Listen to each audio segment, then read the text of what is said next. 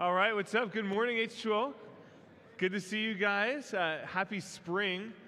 I know it doesn't feel like it as much outside, but we have officially, at least meteorologically, entered into spring. Jake and Kath, thank you so much for just sharing your heart with us this morning. We love you guys. And man, it's so cool to see you guys responding to the call of God on your life.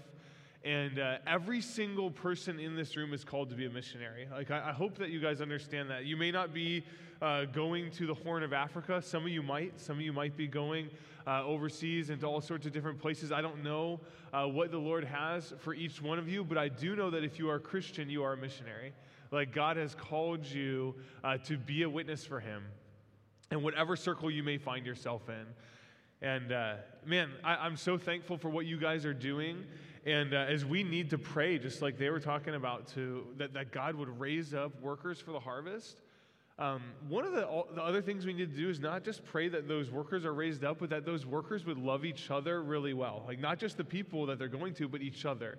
Because when I did some overseas missions, I was in Russia for 6 weeks. It wasn't nearly as long. I didn't move my whole life there, but I was there for a period of time. And when I was going through all my training and prep to go over there, they were talking to us about the reasons why a lot of missionaries end up having to come home. And the top two reasons, one is from sexual immorality. They fall into some sort of sin while they're there. And then the other, I think this was actually the number one, was team conflict. It was missionary teams of Christians, people that love the Lord, that are committed to each other, not being able to get along and having so much conflict that the team literally falls apart. And the mission ends up failing. And man, conflict is something that just is so present in our lives, isn't it? Like, how many of you guys experience conflict in your life? Every single person in this room experiences conflict in their life on some level. If you live in relationship with other people for long enough, you will experience conflict. There's just no doubt about it. All right, every marriage is going to have conflict in it. Every friendship is going to have conflict. Every church is going to have conflict in it. This is kind of an unavoidable thing, and in some ways, conflict is actually not always bad, okay? Conflict's not always bad. Sometimes it has the opportunity to strengthen us, and sometimes it's really necessary, okay? We shouldn't just live our lives completely trying to be conflict avoidant. Jesus had plenty of conflict with the Pharisees, right? Like, read the Gospels. He's arguing with these guys all the time. Okay, the disciples, they had plenty of conflict with the Jewish leaders. Paul, he had plenty of conflict with people in towns he'd go. He'd literally get driven out of towns and beaten and put in jail. Like, their lives were full of conflict too. And a lot of time that arose because they were standing firm in what they knew God had called them to do. And God's call on their lives brought them into conflict with this world, which in many ways is under the influence and power of Satan. Okay, so sometimes conflict is going to be necessary. It's not always bad. However, there are other times, plenty of times in our lives, that conflict is not the result of standing for something that's important, but rather it's simply the result of our own pride and selfishness. And man, this is the kind of conflict that there is no room for in the church. And guys, it has split churches. Like, conflict over stupid, selfish, prideful types of things has split churches. It's led to divorces. It's ended friendships. There's all sorts of damage that has been done in our world and in the church through conflict over stupid stuff, where people are not willing to lay down their pride and sacrifice for the good of others.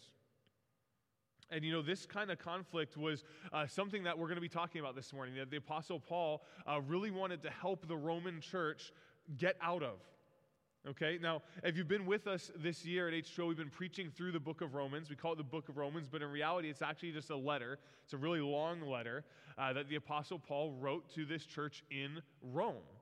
And way back when we started this at the beginning of the school year, I said that kind of the thesis statement of Romans can be found in chapter 1, verse 16. It says, "For I am not ashamed of the gospel, because it is the power of God that brings salvation to everyone who believes, first to the Jew, then to the Gentile. That's kind of the big theme of Romans. If you, I hope that all of you guys memorize that verse. I have it memorized in a different translation. But like, if everyone would say, okay, what's Romans about? That's really what it's about. It's about the power of the gospel to save for the Jew first and also the Gentile, okay? And as we've gone through Romans, we've seen this fact that everybody needs the saving power of the gospel. It doesn't matter what your background is. It doesn't matter if you're a morally upright person in the eyes of the world. It doesn't matter if you're like the biggest sinner ever. Whatever you are, you fall short of the glory of God, and you are in need of His salvation. And the good news is the gospel provides that power for you to be forgiven of your sin and brought back to God, regardless of your background. It doesn't matter if you're Jew or if you're doesn't matter what kind of family you come from, anything like that. All right? Now, there's something interesting about Romans 1:16. A lot of us are comfortable with this idea of the power of the gospel to save, right? And so many, probably the first 8 chapters, we're just harping on that. But then there's this part about where he says, for the Jew first, and then the Gentile. And that's where I think a lot of the time we don't pay much attention to what's going on there. But that's actually been a major theme in Romans. If you've been with us, I hope I've been able to help you understand a little bit about this difference between Jews and Gentiles and how God was bringing them together as one people. That's actually a really, really big theme of the book of Romans. Now, if you haven't been with us, just to give you a quick background, Jews and Gentiles are 2 different ethnic groups with very different religious backgrounds and traditions, all right? Jews, you could also call them Israelites. They had all sorts of practices that they got from God. So like the Old Testament, they had that. They followed all these different kinds of laws. Their ancestors have been worshiping the Lord for thousands of years. Jesus was Jewish. And he came preaching to the Jews first. A lot of time we forget that too, right? Because we know that God has a heart for the nations, just like what Jake and Kath were saying. But we forget that he came to the Jews first, right? And because we forget that, if you're reading the Gospels, sometimes you come across a few verses that will confuse you if you don't remember this. Like look at this one in Matthew 15:24. This is Jesus speaking. He answered, I was sent only to the lost sheep of Israel. This is when a Gentile woman is asking him for help. Matter of fact, she has a demon-possessed daughter that needs help, and this is his response. I was sent only to the lost sheep of Israel. Now, he does end up helping her, but if we don't realize this priority that the Jew has first, then we actually kind of get confused by that. Or Matthew 10, when Jesus was sending out his own disciples. This is before he was crucified and resurrected. This is before the Great Commission. When he's just sending them out to do some ministry, he's given them power to heal the sick and drive out demons. And this is what he says. These 12 Jesus sent out with the following instructions. Do not go among the Gentiles or enter any town of the Samaritans. Go rather to the lost sheep of Israel. Now, these passages actually surprise us, right? Because we know that God has a heart for the nations. We live 2,000 years in the future, from this time. And so we've seen how God's plan has unfolded. But there is this important aspect of how, the good news of the gospel is supposed to come to the Jews first. Okay? And now we do see later in Revelation, every tribe, nation, tongue is going to be worshiping the Lord in heaven. The Great Commission, which Jake and Kath read for us, it reads different than what we read in Matthew 10, right? In Matthew 10, he says, don't go to the Gentiles, go only to the lost sheep of Israel. Look at what he says in Matthew 28:19. Therefore, go and make disciples of all nations, baptizing them in the name of the Father, the Son, and the Holy Spirit. So notice that this is different from what he told his disciples before his crucifixion and resurrection. Okay, now, it was in God's salvation plan to come to the Jews first. And their rejection of him was something that was significant.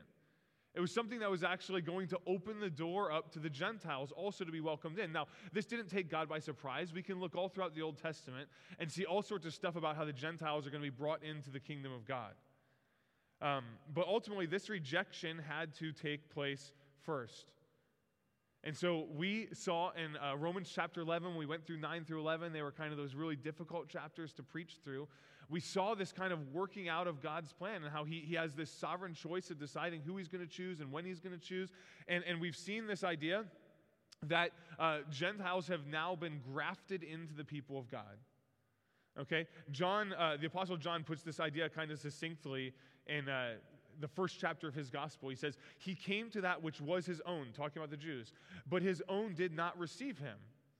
Yet to all who did receive him, to those who believed in his name, he gave the right to become children of God. Children born not of natural descent, nor of human decision or a husband's will, but born of God.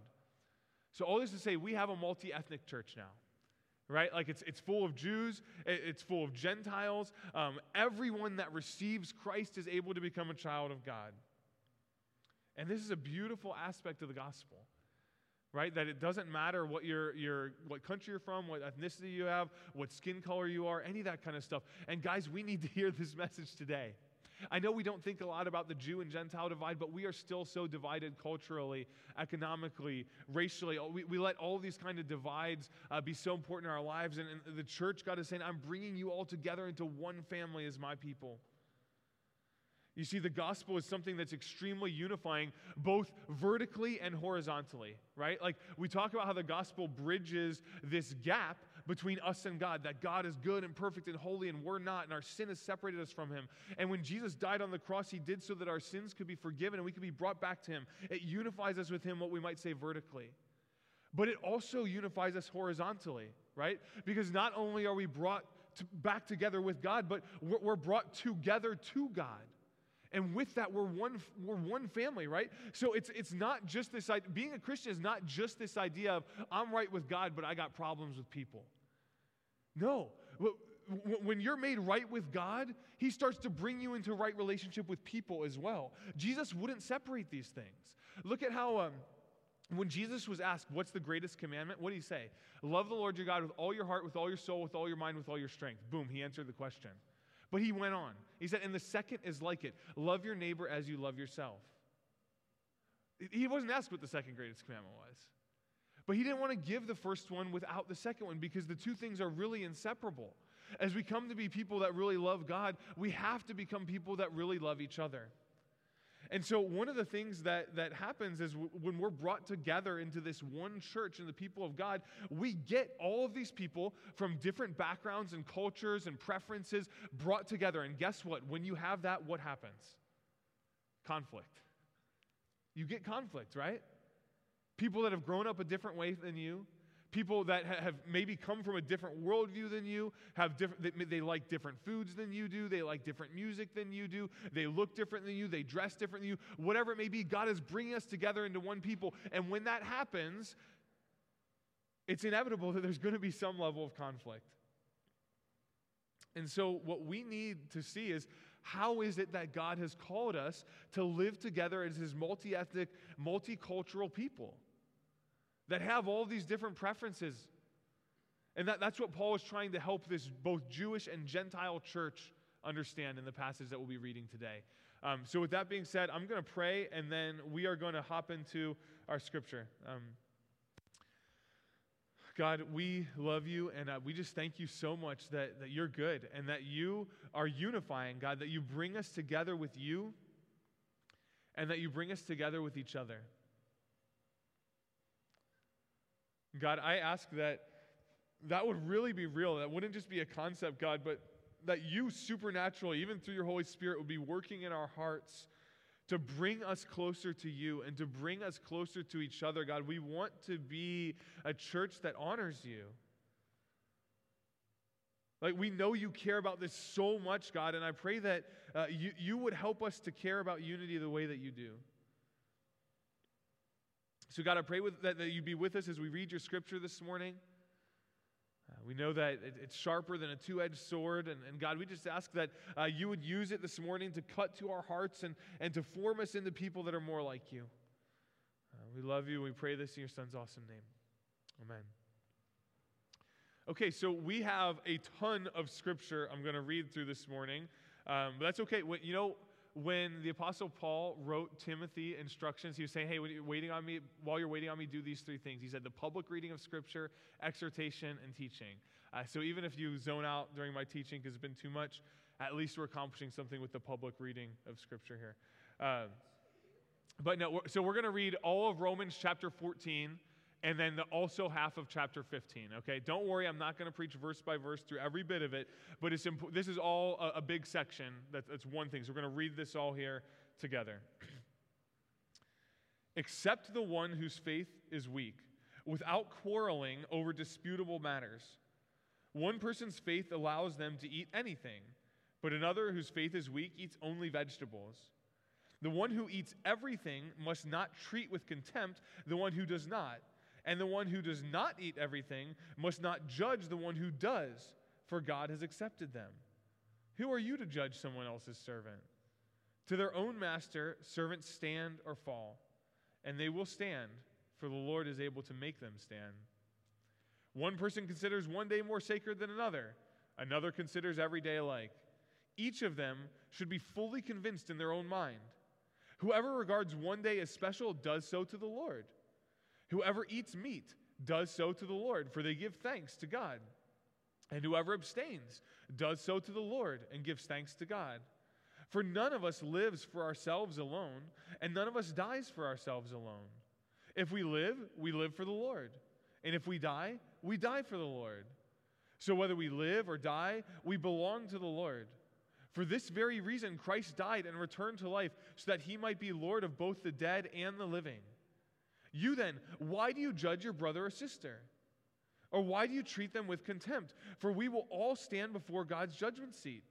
It is written, as surely as I live, says the Lord, every knee will bow before me, and every tongue will acknowledge God. So then, each of us will give an account of ourselves to God. Therefore, let us stop passing judgment on one another. Instead, make up your mind not to put any stumbling block or obstacle in the way of a brother or sister. I am convinced, being fully persuaded in the Lord Jesus, that nothing is unclean in itself. But if anyone regards something as unclean, then for that person it is unclean. If your brother or sister is distressed because of what you eat, you are no longer acting in love. Do not, by your eating, destroy someone for whom Christ died. Therefore, do not let what you know is good be spoken of as evil. For the kingdom of God is not a matter of eating and drinking, but of righteousness, peace, and joy in the Holy Spirit. Because anyone who serves Christ in this way is pleasing to God and receives human approval. Let us, therefore, make every effort to do what leads to peace and to mutual edification. Do not destroy the work of God for the sake of food. All food is clean, but it is wrong for a person to eat anything that causes someone else to stumble. It is better not to eat meat or drink wine or to do anything else that will cause your brother or sister to fall. So whatever you believe about these things, keep between yourself and God. Blessed is the one who does not condemn himself by what he approves. But whoever has doubts is condemned if they eat, because their eating is not from faith. And everything that does not come from faith is sin. We who are strong ought to bear with the failings of the weak and not to please ourselves. Each of us should please our neighbors for their good, to build them up. For even Christ did not please himself, but as it is written, the insults of those who insult you have fallen on me. For everything that was written in the past was written to teach us, so that through the endurance taught in the Scriptures and encouragement they provide, we might have hope. May the God who gives endurance and encouragement give you the same attitude of mind toward each other that Christ Jesus had, so that with one mind and one voice you may glorify the God and Father of our Lord Jesus Christ. Accept one another then, just as Christ accepted you, in order to bring praise to God. For I tell you that Christ has become a servant of the Jews on behalf of God's truth, so that the promises made to the patriarchs might be confirmed, and moreover, that the Gentiles might glorify God for his mercy. As it is written, therefore, I will praise you among the Gentiles. I will sing the praises of your name. Again it says, rejoice, you Gentiles, with his people. And again, praise the Lord, all you Gentiles. Let all the peoples extol him. And again, Isaiah says, the root of Jesse will spring up, one who will arise to rule over the nations. In him the Gentiles will hope. May the God of hope fill you with all joy and peace as you trust in him, so that you may overflow with hope by the power of the Holy Spirit. Okay.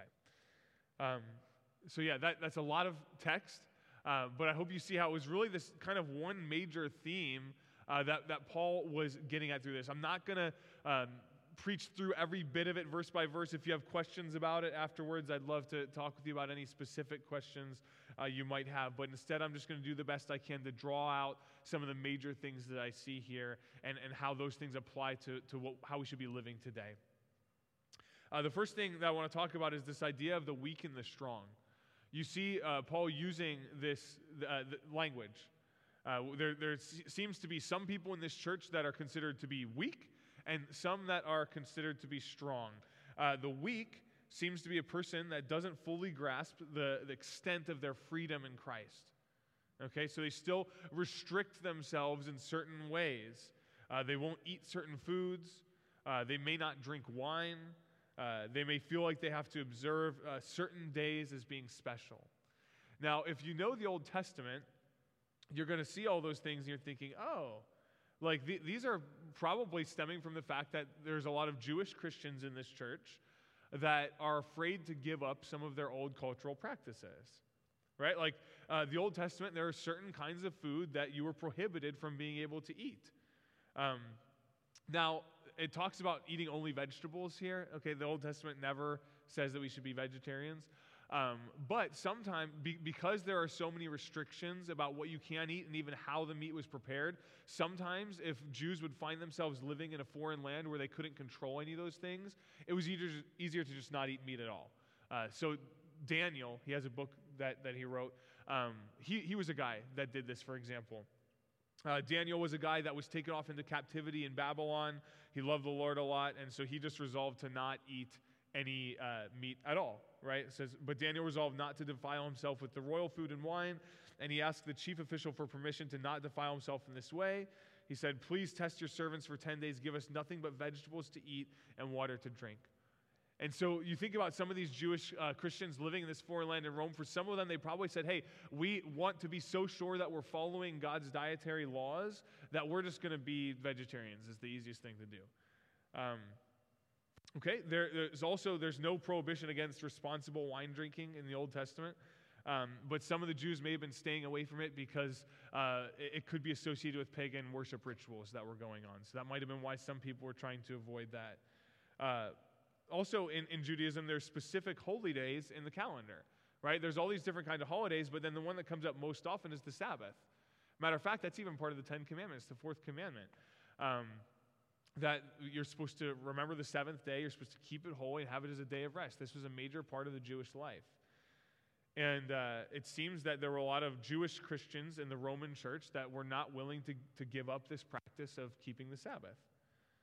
So in all likelihood here, weak refers to primarily Jewish Christians that were still holding on to a lot of the practices that they had been following their whole lives.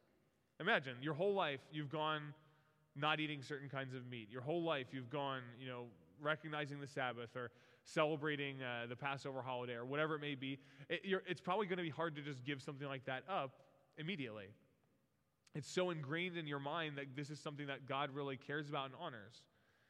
Now we see that there's also this group called the strong. And the strong people were people that understood that the new covenant completely frees us from dietary and schedule restrictions. Okay, Paul included himself among this group that was willing to eat any food. He said, I'm convinced, being fully persuaded in the Lord Jesus, that nothing is unclean in itself.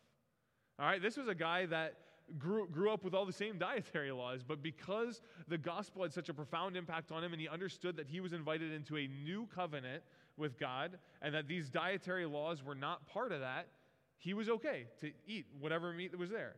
The strong also realized that they didn't have to observe any day as being particularly special. Okay, he says in 14:5, one person considers one day more sacred than another considers every day alike.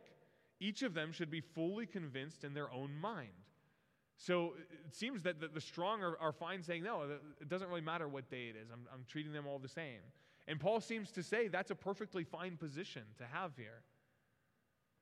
All right, so in all likelihood, the strong were at least they were not restricting themselves to keeping the Sabbath, which was a major thing for Jews in the way they worshiped.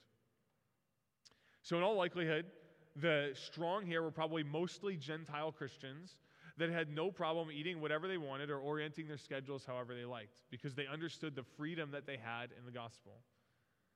All right, and this would have been easier for them because they didn't grow up this way either. They grew up eating whatever they wanted, and they grew up not having as many certain days that they had to keep to be special.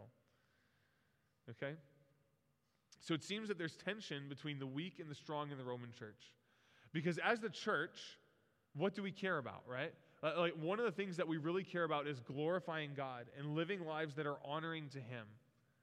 So you have this one group over here, the weak, that's convinced that, hey, one of the ways we honor God is by making sure we abstain from certain foods. One of the ways we honor God is by making sure that we recognize certain days as being special.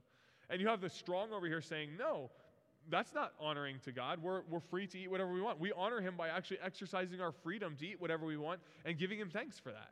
And we honor Him by exercising our freedom to treat whatever day however we want to and giving Him thanks for that. And so you see how there's a tension, a serious tension that could rise in a church like this.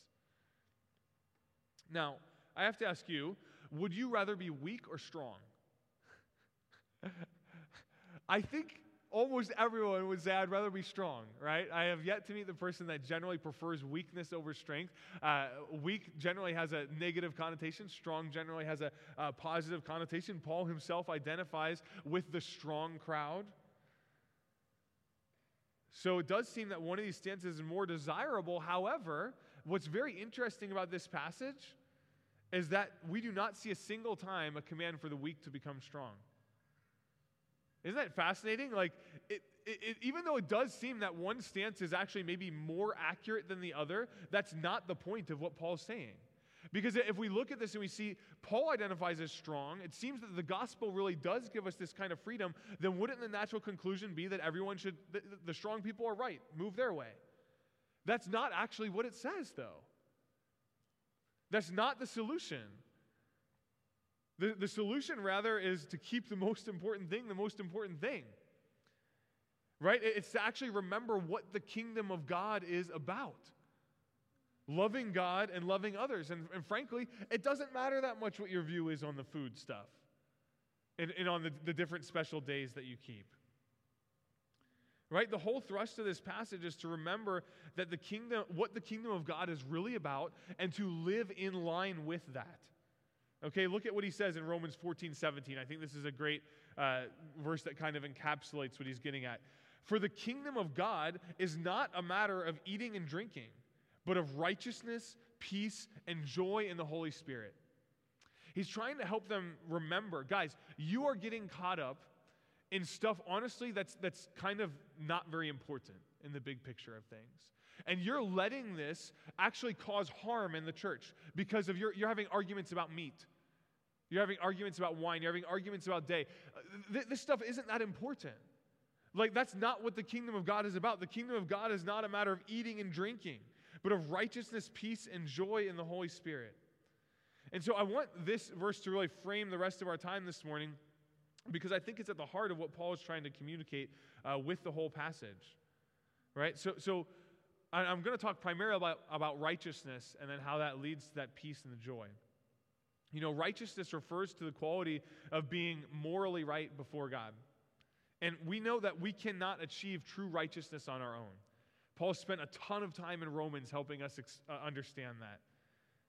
There's no way we can achieve our own righteousness. This is something that's given to us through Christ. Look at this in Titus 3:4-7. I love this passage. But when the kindness and love of God our Savior appeared, He saved us, not because of righteous things we had done, but because of His mercy. He saved us through the washing of rebirth and renewal by the Holy Spirit, whom He poured out on us generously through Jesus Christ our Savior, so that, having been justified by His grace, we might become heirs, having the hope of eternal life. Okay? So we can't establish a righteousness on our own. And we know Paul actually comes down very hard on people who think that they can. So when these Jewish Christians, or who I think are the Jewish Christians, the weak that are restricting themselves from certain food and are still keeping certain days as being special, there's no way that they were doing this thinking that that was going to be what makes them righteous. Okay? Because if they were doing it with that mindset, then Paul would attack it. Rather, I think they were doing it with that simply because they thought that it was the best thing to do and that it was still most honoring to God. It's kind of like how you and I, as Christians, we don't steal or lie. Why? Not because we think that if I can just go my whole life without stealing or go my whole life without lying, I'll be righteous before God. No, I know I'm still guilty before God outside of the blood of Christ. But I still try to live my life in a way that I think is most pleasing to Him. And so for a lot of these weak Christians, the life that they thought was most pleasing to God was to abstain from certain foods and to keep certain days as being special. Their heart was in the right place. Like they loved the Lord, they wanted to honor Him, they trusted in the gospel for their salvation, and they're saying this is how we think that is the best way to do that. Right? We've been given new life and we're called to live righteously. So Paul actually talks about how we are slaves to righteousness. He said that in Romans 6:18. So righteous living is very important to God, and it has to be important to us as Christians. Okay? Both the weak and the strong in the Roman church were trying to live righteously and honor God. It's important for us to understand that. And this is what Paul is getting at in 14:6, where he says, whoever regards one day as special does so to the Lord. Whoever eats meat does so to the Lord, for they give thanks to God. And whoever abstains does so to the Lord and gives thanks to God. They all had their hearts in the right spot. In the way of saying, the way I'm living is what I think is going to be most honoring to the Lord. And it's important to note here that neither side was in sin with the practice that they were choosing. Okay? Unity is very important, but we must have unity in righteousness. And so Paul is trying to help them understand, guys, as long as your heart is for actually worshiping the Lord and honoring Him, it doesn't matter. If you want to abstain from meat, that's fine. If you want to eat it, that's fine. If you want to recognize the Sabbath, that's fine. If you don't want to, that's fine. But so long as it's not a matter of sin. If there's a matter of sin that's there, we can't just have this attitude of unity at all costs. Okay? We have to have unity in righteousness. There are plenty of times scripturally that Paul calls people out to change. And to not just say, oh, well, we all just need to get along with each other. It's like, no, you need to change and pursue righteousness. Matter of fact, in 1 Corinthians 5, he talks about kicking a guy out of the church that refuses to pursue righteousness. Okay? So yes, unity is very, very significant, and that's what he's trying to get them to. But it's unity in righteousness. Now, in neutral matters, what the NIV translated here in 14:1 as disputable matters, where either stance is fine, we need to not let our own opinions cause us to fall into sin. Okay? And there are a few ways that can happen. How is it that the righteousness of this church could be compromised even over neutral matters, like the eating and the drinking and the recognizing of days? The first is that it could cause them to judge each other. Right? This is a threat to righteousness in the church, is us judging one another. So in Romans 14:13, he says, therefore let us stop passing judgment on one another. Both sides were doing something that was fine, but they were in danger of falling into sin if they started to judge the other side for not doing things the way they wanted. Judging another person is when you're looking down on them with an attitude of superiority. Okay? It's not, it is the opposite of humility, okay? Judging is something that we do to puff ourselves up and tear other people down. It's the opposite of love. Love seeks what's best for the other person, but when we judge, we have no concern for their well-being, but rather we're just trying to validate our own righteousness, okay? Lovingly calling out sin in another person's life is not the same as judging. We actually have a responsibility to call out sin in each other's lives and help each other seek righteousness. But that has to come from a place of genuine concern for the other person. Judgment comes when all you're really concerned about is yourself. And so since it's a sin to judge others, and one of the things that the kingdom of God is about is righteousness, then we want to avoid doing this. Okay? And man, in this particular church, they were judging each other over things like food. We probably don't do that as much, although I still find people can be weird about judging each other over food. I don't know why that's as controversial. I don't know why people won't just let vegans and vegetarians be vegans and vegetarians. Like, it's fine. You can do that if you want to. But man, there's like so many things that we divide ourselves over in the church where it's like we feel like we have the right way to do it and we look down on anyone else who does it a different way, right? So how about worship styles? Right? Like I see churches judge each other over this all the time. Oh, well, our worship is better because we have cool lights and we have ambient guitar and piano going and whatever, and that's the right way to do it. And those people that sing hymns, they're like old and out of touch, and they're wrong. It's like, no, like it's okay to sing hymns. It's okay to have cool ambient worship music. It's okay. I knew there was one time I talked to a Christian. He said the main worship they did was rap at their church. That's pretty cool. Whatever, any of these kind of things are fine. They're matters of preference. As long as our heart is actually worshiping the Lord, that's what matters. Okay, how about evangelism styles, right? Sometimes we get stuck in this idea of thinking, I have this particular way of doing evangelism, and this is the right way, and I'm going to judge anyone else who does it differently. I meet a ton of Christians that straight up judge anybody for street preaching. And guys, I realize a lot of the guys that street preach do it very poorly, okay? I understand that. If you have a problem with the content, which a lot of the time, there's reason to have a problem with the content. But the method in and of itself, there's nothing wrong with that. Like, street preaching is actually a biblical method of evangelism. Just make sure that you're actually preaching good content and you're actually preaching the gospel. Or you might say, like, relational evangelism is the only way to do this. And if anyone else thinks that something different, then they're just wrong. And guys, it's like we need to stop looking down on each other for maybe preferring different methods of evangelism. Some people like to do it more on the internet. Some people like to build relationships more. Some people like to go do street evangelism through preaching or just getting into random conversations. Whatever it may be, it doesn't matter as long as your heart is actually for the Lord. How about Bible translations? Some people hold really strong opinions on the Bible translation they want, and they judge anybody that's using something different than they do. Okay? I know this is, of course, most popular with KJV users, but like it can happen with I've seen it happen with other people too. ESV is the only way to go, or you read the Message, you must not be a good. No. Okay. In all fairness, the Message is not actually a translation; it's a paraphrase. But whatever. Like, there's. We can start to get this attitude where we get really judgmental if somebody has just a different matter of preference. Okay, you might have noticed I use different translations when I preach sometimes because I think there's a lot of good ones. Churches and ministries judge each other so much for so many different things all the time. And we really, really need to stop this. Like, once again, if something is actually sin, then let's call it out for sin, right? Like, if there's another group that claims to be a church or a ministry and they're actually doing false teaching or something like that, then great. We need, like, it's right for us to actually call that out and stand against that. But if it's another church or ministry that's like just actually preaching the gospel and it just looks a little bit different and they're doing things differently than we are, why do we judge them? Like, let's be committed to stopping that. I hate it when I hear people speaking badly of other churches, even in our area sometimes. Like, please don't ever let me hear you do that, okay? If there's actually a biblical issue or problem that's going on, then cool, I'd love to talk with you about that. But if it's like, I don't like the way that they, did this outreach event or something like that, like, let's just learn to appreciate the fact that we can have different preferences. Okay?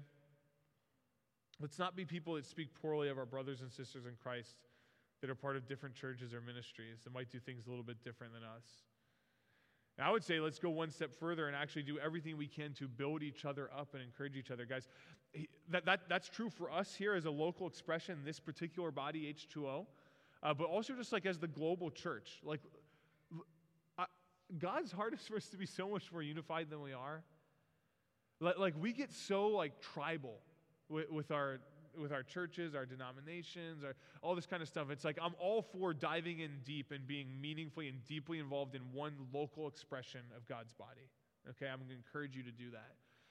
But just because you dive in deeply and involve yourself deeply somewhere where that's your family, doesn't mean that you can't celebrate and empower and encourage all of your brothers and sisters that are outside of your immediate family. Right? So it's like if H2O is our immediate family here, guys, we got a lot of relatives in our extended family. And like, man, may we be people that are always trying to lift them up, encourage them, build them up. We are ultimately one family with God as our Father. And so I want to say, like, obviously every family is going to do things a little bit differently, right? Like the family I grew up in, we take vacations to certain spots and we have a certain way of communicating and a certain type of food we eat and all that kind of stuff that might be a little bit different than what your immediate family has. And just like that's the same to the churches. It might feel a little bit different. But ultimately, We need to realize like we have one God and one Father. So one of the great threats to righteousness in the church is being judgmental over stuff that doesn't matter. And another way is that we can be stumbling blocks. Being a stumbling block is a major threat to righteousness in the church. To go back to Romans 14:13, it says, "Therefore, let us stop passing judgment on one another. Instead, make up your mind not to put any stumbling block or obstacle in the way of a brother or sister." Man, there are a lot of things that we can do that are not sinful in and of themselves, but they might cause a brother or sister to sin, okay? Paul expands on this idea a little bit in the next couple verses. He says, "I am convinced, being fully persuaded in the Lord Jesus, that nothing is unclean in itself. But if anyone regards something as unclean, then for that person, it's unclean. If your brother or sister is distressed because of what you eat, you are no longer acting in love. Do not by your eating destroy someone for whom Christ died." Okay, there's no food that is in itself unclean. But if you have a conviction about something being wrong, whatever, maybe it's not food, maybe it's something, maybe you think it's wrong to listen to any music that's not explicitly Christian or whatever, I don't know, there's all sorts of convictions that people have that I may disagree with you on, but like if that's a solid conviction that you have, then you need to live in that conviction. Right? And if you don't, you're actually in sin. Why? It's not because that thing itself has become unclean, right? The food isn't actually unclean. It's clean in of itself. But the reason the person is in sin because they're eating it is because they have a conviction that God has told them not to, and they're disobeying that and doing it anyway. And in that, you're choosing whatever that thing is in the moment over your obedience to God. Okay? Now, we aren't that concerned about food these days, but I see this in some other areas. The most obvious one that would come up a lot is like alcohol, right? Like a lot of Christians have different ideas about alcohol. Like I am convinced biblically that it is perfectly acceptable for Christians to drink alcohol so long as they're of age. Remember Romans 13 about obeying your government. I'm very convinced of this. But there are a lot of Christians who think that drinking alcohol is not acceptable. My father-in-law is one of these people. He's very big on this. I disagree, okay? But it's not as important for me to win the argument as it is for me to love him and others like him well, okay? So instead, what I really care about is not being a stumbling block to them. The last thing I want to do is try to get them to drink alcohol when they have a conviction not to. In that case, I'd be causing them to sin, and I'd be a stumbling block for them. Right? I could say the same thing about gambling, right? I like to play poker every now and then. It's like there's some people that for whatever reason have a conviction, even though the Bible doesn't say it, that gambling is just explicitly wrong in and of itself. And like the last thing I'm going to want to do is invite that person to poker night or something, right? Like I want to do whatever I can to make sure I am not a stumbling block for that person. So sometimes that means that I actually need to be willing to sacrifice some of my own desires and my own freedom for the sake of my brother. There's all sorts of matters that we could list in this, but the principle we need to remember is to always put my love of others ahead of my own desires. Think about that. Always put your love of others ahead of your own desires. I need to be willing to sacrifice some of my freedom if it means that I'm going to help a brother out. Romans 14:19-21 said this, "Let us therefore make every effort to do what leads to peace and to mutual edification. Do not destroy the work of God for the sake of food. All food is clean, but it is wrong for a person to eat anything that causes someone else to stumble. It is better not to eat meat or drink wine or to do anything else that will cause your brother to fall." Guys, this is really serious. I think a lot of the time we are so individualistic that we don't really give adequate care to thinking about how our actions affect other people. And guys, Jesus cares a lot about how your actions affect other people. Listen to what he said here in Matthew 18:6-7. "If anyone causes one of these little ones, those who believe in me, to stumble, it would be better for them to have a large millstone hung around their neck and to be drowned in the depths of the sea. Woe to the world because of the things that cause people to stumble. Such things must come, but woe to the person through whom they come." Guys, as the church, we want to be people that are building each other up. helping each other to grow in righteousness, to look more like Jesus. The last thing that we want to do is say, I'm so important and my own desires and opinions are so important that I'm going to do something that tears you down. That's totally unacceptable for the church. And so in this particular case, he's saying, hey, don't do something that's going to tempt somebody to walk into something that they think that they shouldn't be doing. But I think you can extend this principle even a little bit further, just this idea of thinking about how is it that my actions are affecting the righteousness of others, right? So like when you think about the way that you talk, how is that affecting others? The content of your speech. Like how positive or negative are you? Are you using filthy language? Whatever. Any of these kind of things, like that might actually start to create sin in a brother. Just like even you having like a certain bad attitude could potentially cause sin in somebody else. Or like think about the way that you dress, for example. Like how much thought, when you're picking out your clothes in the morning, do you give to the way that your clothing choices are actually going to affect your brothers and sisters in Christ? I'll bet for a lot of us we don't think about that very much. But if we actually care about helping build each other up in righteousness, it might mean me saying, hey, you know what? I would rather wear this thing, but because I think that there's a chance that this might cause a brother or sister to stumble, I'm actually going to make a different clothing choice. Think about that. Do you care more about your own desires, or do you care more about actually helping to build up the church in righteousness? People are taking like cues from you. You are teaching people, you are affecting people, even if you think that you're not. So as we are a community of people that pursues righteousness, that really cares about righteousness, and cares about the building up of each other, guess what that leads to? Peace, right? The opposite of conflict. You see, when we actually start to care about the good of others, it starts to bring about a community that's full of peace. And this just makes sense, doesn't it? Like when everyone is constantly putting the desires of others above themselves, thinking of others as more important than themselves, the way that Philippians 2 talks about, then you start to see how all of a sudden conflict starts to evaporate in the midst of these communities. And this is how the church is able to be this, multi-ethnic, multi-racial, lots of different backgrounds type of group that's brought together as one people ultimately that should have peace. Why?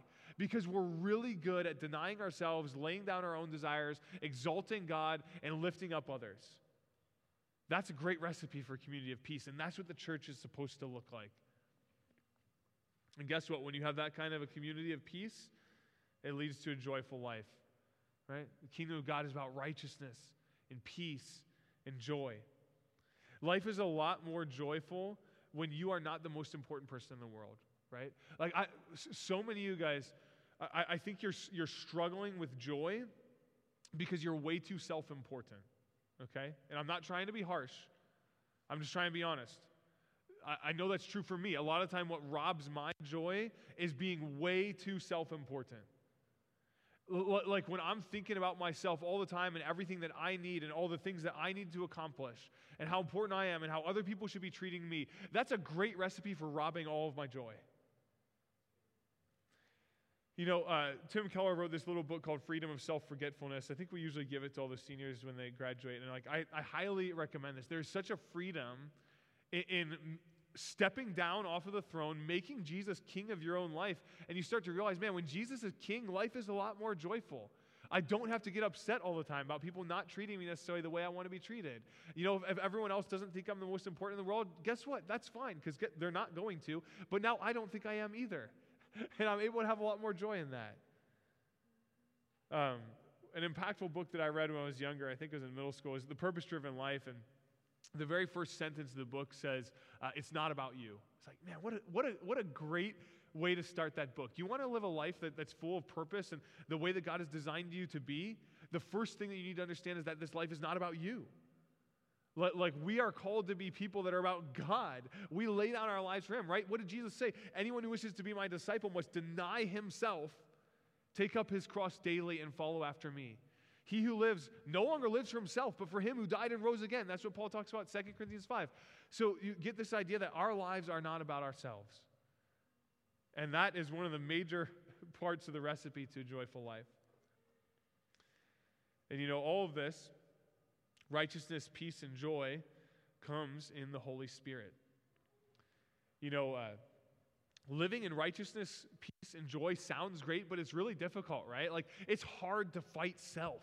Like, it's hard to not be really self-important. It's hard to not want to get into conflict and all this kind of stuff and put your own preferences above other people. And that's when it's like, we need the power of God to transform us. And praise God, He's given us that power. Right? When John kicked off kind of what we might call the practical section of Romans, in Romans 12, 1 and 2, what did it talk about? Do not be conformed to the pattern of this world, but be transformed by the renewing of your mind. You see, when you become a Christian, not only are you unified vertically with God, like we were saying, and horizontally with others, but part of what happens is He gives you His Spirit. Like, what greater way is there to be unified with God than literally to have Him dwelling in you? That's what happens as the Christian is sealed with the Holy Spirit. And guess what? The Spirit also helps with that process of horizontal reconciliation, because the Spirit starts to turn us into being people that are more like God. He starts to produce fruit in us: love, joy, peace, patience, kindness, goodness, gentleness, faithfulness, self-control. These are the kind of things that the Spirit starts to produce in us. And as that happens, we create this kind of community that reflects the kingdom of God. You see, all this comes together. And so it makes sense even that as Paul is really trying to help this Roman church be unified, he's walked them through the gospel. He's helped them see everything about how they're saved. He's encouraged them in how they could live. And now, finally, as he's pretty much wrapping up the main teaching of Romans, we only have 2 weeks left in Romans, and it's going to be kind of wrap-up stuff, although there's still really good stuff in the last chapter and a half. But he's kind of wrapping up this big argument that he has and telling them to be unified, that God has brought them together into one people. How does he kind of end it? He says here in verse 13, "May the God of hope fill you with all joy and peace as you trust in Him, so that you may overflow with hope by the power of the Holy Spirit." Man, God wants to fill us with joy and peace. And He wants to have an overflowing of hope by the power of the Spirit in your life. He's not short on power. He wants you to be kingdom citizen. He wants us to be a kingdom community. He wants you to be righteous, right? Like, Christ literally gives us righteousness at the cross. It's given to us. It's not something we earn. He wants us to have peace. He's made peace at the cross. When Jesus Christ died on the cross, He took every sin and every debt that you owe. It was nailed to Him, and His blood washes that away, so that you could have peace with God and no longer be His enemy, and that you could have peace with each other. And you know, He wants you to have joy. The Spirit gives us joy because we have so much to celebrate. Right? Like, the church should be a community of really, really, really joy-filled people. If we're living in the gospel every day, how could we not be full of joy? Like, it's like, you know how everybody's kind of happy on their birthday when they get a lot of good gifts? Why are you happy? Like, you realize the way that you're blessed. You realize what good gift you've been given. As a Christian, we get to wake up every single day remembering that we've been given the greatest gift that could ever possibly be given. We've been given fellowship with the Lord. We've been given eternal life. Every single day can be better than our birthday, right? And I'm not saying that means life is easy, sunshine, rainbows, there's never hard stuff. No, but what I'm saying is that even through that hard stuff, you have joy, right? That's why Paul is able to write in one of his other letters, rejoice in all circumstances. It doesn't matter, because whatever this world throws at you, it doesn't get in the way of your kingdom citizenship. It doesn't get in the way of the fact that you are a child of God. And so if you're a kingdom citizen, if you are a child of the King, then let's be people that live like it. Let's be a community that lives like that. And so as I close here, I just want to give you these questions to think about. Just so we don't get caught up in kind of some of these stupid divisions that distract us from being the kind of people that God has called us to be, and the community of people that God has called us to be. So one is just like, do you care more about your own desires or the good of others? Like, honestly, check your heart. Do I care more about my own desires, or do I care more about the good of others? Are there any changes that you need to make to love others better? Seriously, this is between you and God. Think about this. Are you being judgmental towards others over disputable issues? You know, just thinking that your way is the way that it has to be. Do you think about how your actions impact others around you? And are you being a stumbling block in any way? I really want you to consider this, because we have to be willing to really process through these kind of things with the Lord if we want to be a community of people that reflects Him the way that we should. So praise God that His kingdom is not about eating or drinking, but about righteousness and peace and joy. All right, let's keep the main thing the main thing. Let's praise God. Lord, we love you. I thank you that you love us, and I thank you that you've just called us to be this community of people that love you in righteous unity, God. I thank you for the way that you just attack everything that is unholy and unhelpful in our lives. God, that you have not only delivered us from the penalty of sin, God, but that you're delivering us from slavery to it. Like you've delivered us from the grip of it, that you've made us slaves to righteousness, actually. And God, just as we are kind of still on this path of sanctification, God, we still need to be more like you. We just pray, God, for your grace in helping us to be people that actually live with your kingdom in mind. That actually live like Jesus did. They have that attitude where we're not seeking our own. God, let us be people that care more about you and your glory, and that care more about the good of others than we do about our own desires. God, we need you to be the one that transforms us in this. And so we just come before you today. God, I pray that you'd move in this space here today. Lord, help us to let go of things that we might need to let go of. Help us to make changes we might need to make. And God, just help us to be people that trust you. So we love you. I thank you for who you are, and just pray this in your Son's awesome name. Amen.